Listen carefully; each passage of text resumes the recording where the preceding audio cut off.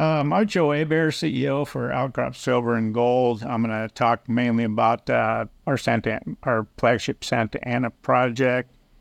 We've made a very significant discovery on it, and we've moved to the next stage of resource, and now we're just concentrating on growing that resource by generating and testing new targets. Joe, thank you very much for the introduction. Good to see you again. We last spoke a couple of months ago, just after you published your maiden mineral resource.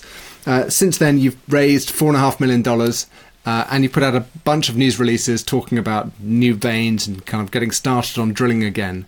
So you've got the new money, you've got some new exploration targets. Can you synthesize what the plan is, please? Yeah, the plan is looking at past success rate, which is about 630 silver equivalent ounces per meter. We think we can do better than that now, based on the knowledge we've gained. So we want to go from our maiden resource number of 37.7 million silver equivalent ounces to basically go to 50 by drilling another 12,000 meters and adding roughly 12.3 million silver equivalent ounces. So hang on, let me just let me unpack that. So for every meter you drill, you have defined historically so far 630 ounces of silver equivalent, and that's your indicated portion of the resource is running 446 grams per ton silver and 2.3 grams gold for about 614 silver equivalent ounces. So you're about 2/3 in indicated and 1/3 in inferred, aren't you? So just run that by me again. How many meters have you drilled for the 37 million ounces? Roughly 56,000 meters. And that's produced 37. Okay, it's quite an efficient process. And so you've just raised $4.5 million. I can't help but notice that the news release before the completion one was that you were going to raise $6 million, but you've only raised $4.5 million. Presumably that's just a function of a terrible capital market. Yeah, it's it certainly was. It's tough right now, but to raise that amount, shows some confidence in the company and the ability of creating value with that money. And then I should just interject that Eric Sprott did participate for 25% of that raise. Did he follow his interest, or was that a new? Did he increase his weighting? It's an increase. Yeah, it's a slight increase. It did a little more than maintaining what he had. Okay. With that $4.5 million and your improved discovery rate that you're anticipating, will that get you to the threshold of 50 million ounces that you want to get to as kind of a global resource? I think so. We did pause the drilling after the maiden resource report, and one thing that allowed us to do is to go back into our original resource area of 7 veins. And we were actually successful in discovering a significant amount of new veins. And one important point with respect to that is the La Linda vein and the Palomas vein actually added the width of the vein zone almost 100%. So we're back into that high success rate drilling, and because of the knowledge and because of the proximity to the other chutes. So what we're looking at is we want to go from that 630 silver equivalent ounces to about 1,000 silver equivalent ounces. Part of that will be by taking a bias to inferred, and part of that will be we'll be drilling deeper, like 350 to 370 meters on a couple chutes that are open, and then the other just a higher success rate based on knowledge. So we think that hitting the 50 million silver equivalent ounces by adding basically 12.3 million silver equivalent ounces, we can do for about 2.3 million drill costs and 2.6 million, including all project. Okay, and probably, let's call it $3 million round numbers, if you're going to include the corporate overheads as well. I'm just kind of getting my head around this. So about if you can take it up from 630 silver equivalent ounces you discover with a meter of drilling to, let's say, 1,000, and you want to drill another 12 or 13 million ounces, you need 12 or 13,000 meters of extra drilling. Exactly. 12,000 meters is what, we're setting as an objective. 13 would be fine, but that's correct. But surely if you're going to be doing some deeper drilling, your success rate falls because you've got more barren material to get through until you get to your target zone. Isn't that going to kind of keep it down at 600, 700 ounces equivalent per meter? Not exactly. Yes, obviously deeper drilling is more expensive and less bang for the buck, except for the fact that you're no longer trying to define shoots with that drilling near surface or even middle depth. I know on the two main shoots we'll be drilling. I've got block models on those, and I know exactly where to put the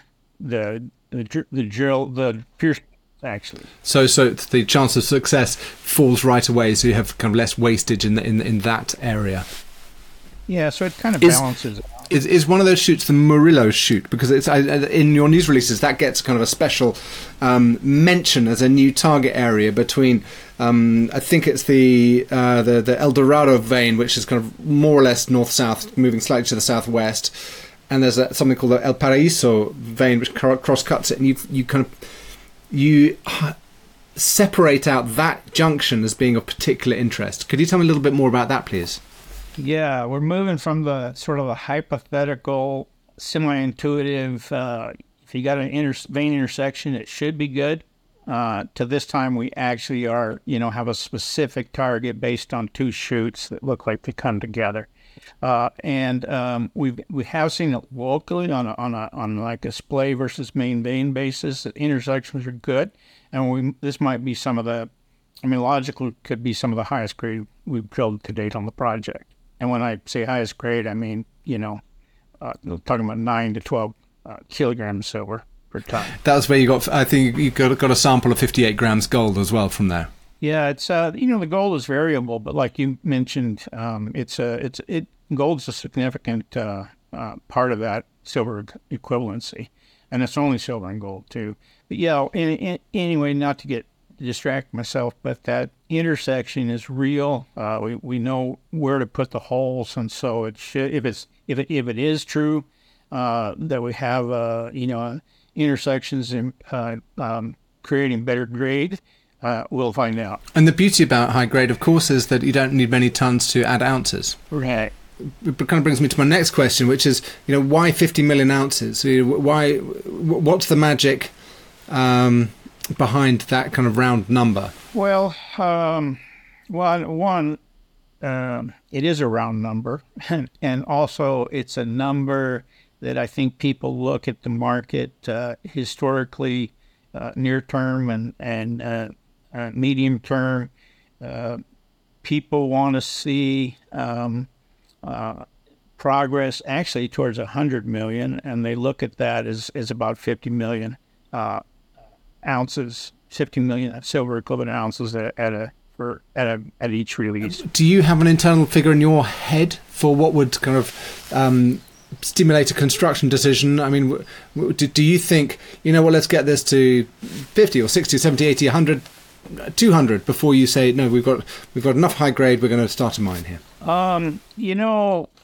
We haven't decided if we are the miners for this project or not. We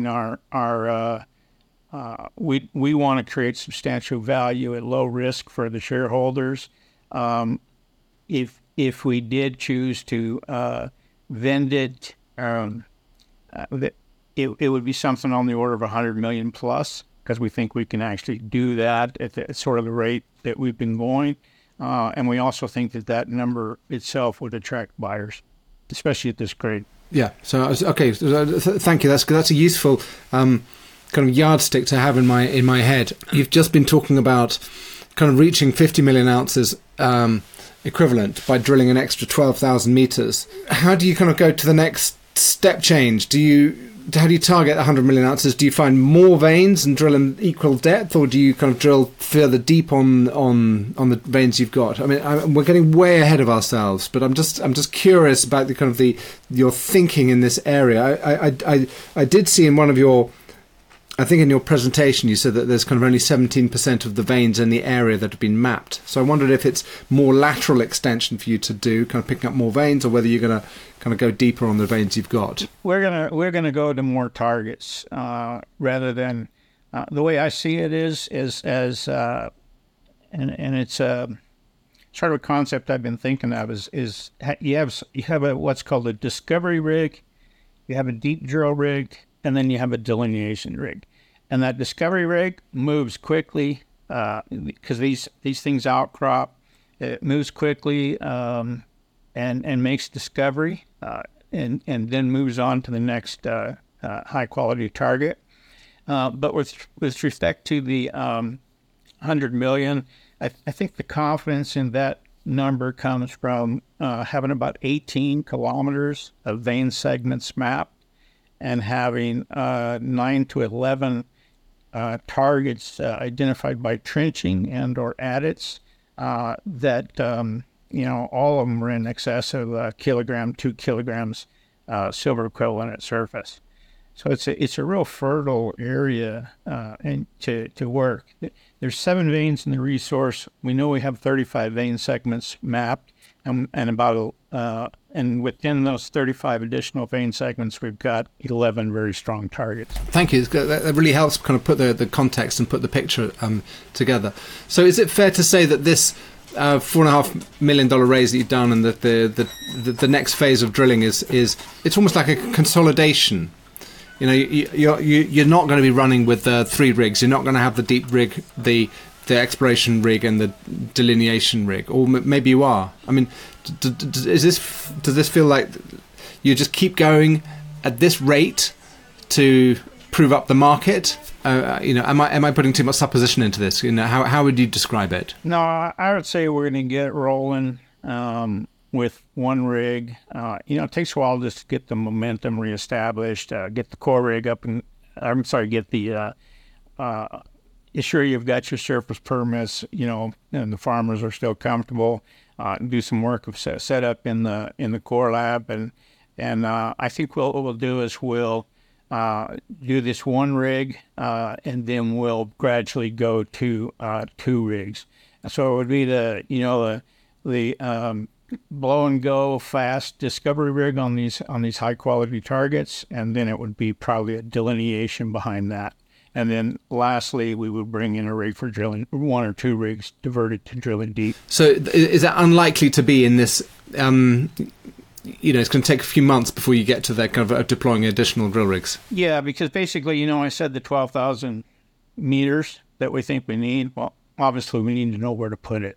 So the first thing is we have some deep drilling we're going to undertake.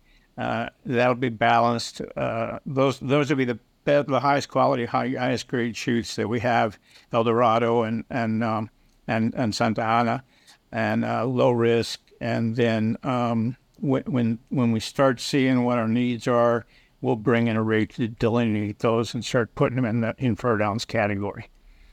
And then, like you mentioned, great. Drilling deep it's slow and painful, but you have to do it. But we would do that last. Good. Thank you. Quick, let's step away from Santa Ana. Let's have a quick look at Colombia as a whole. I mean, Mexico is the kind of the big silver province. Peru as well, but that's dominated by the majors these days. Do you think Colombia is kind of getting a little bit more love because of the problems that Mexico's having? And also, how is Colombia being perceived internationally at the moment? Honestly, for the majors,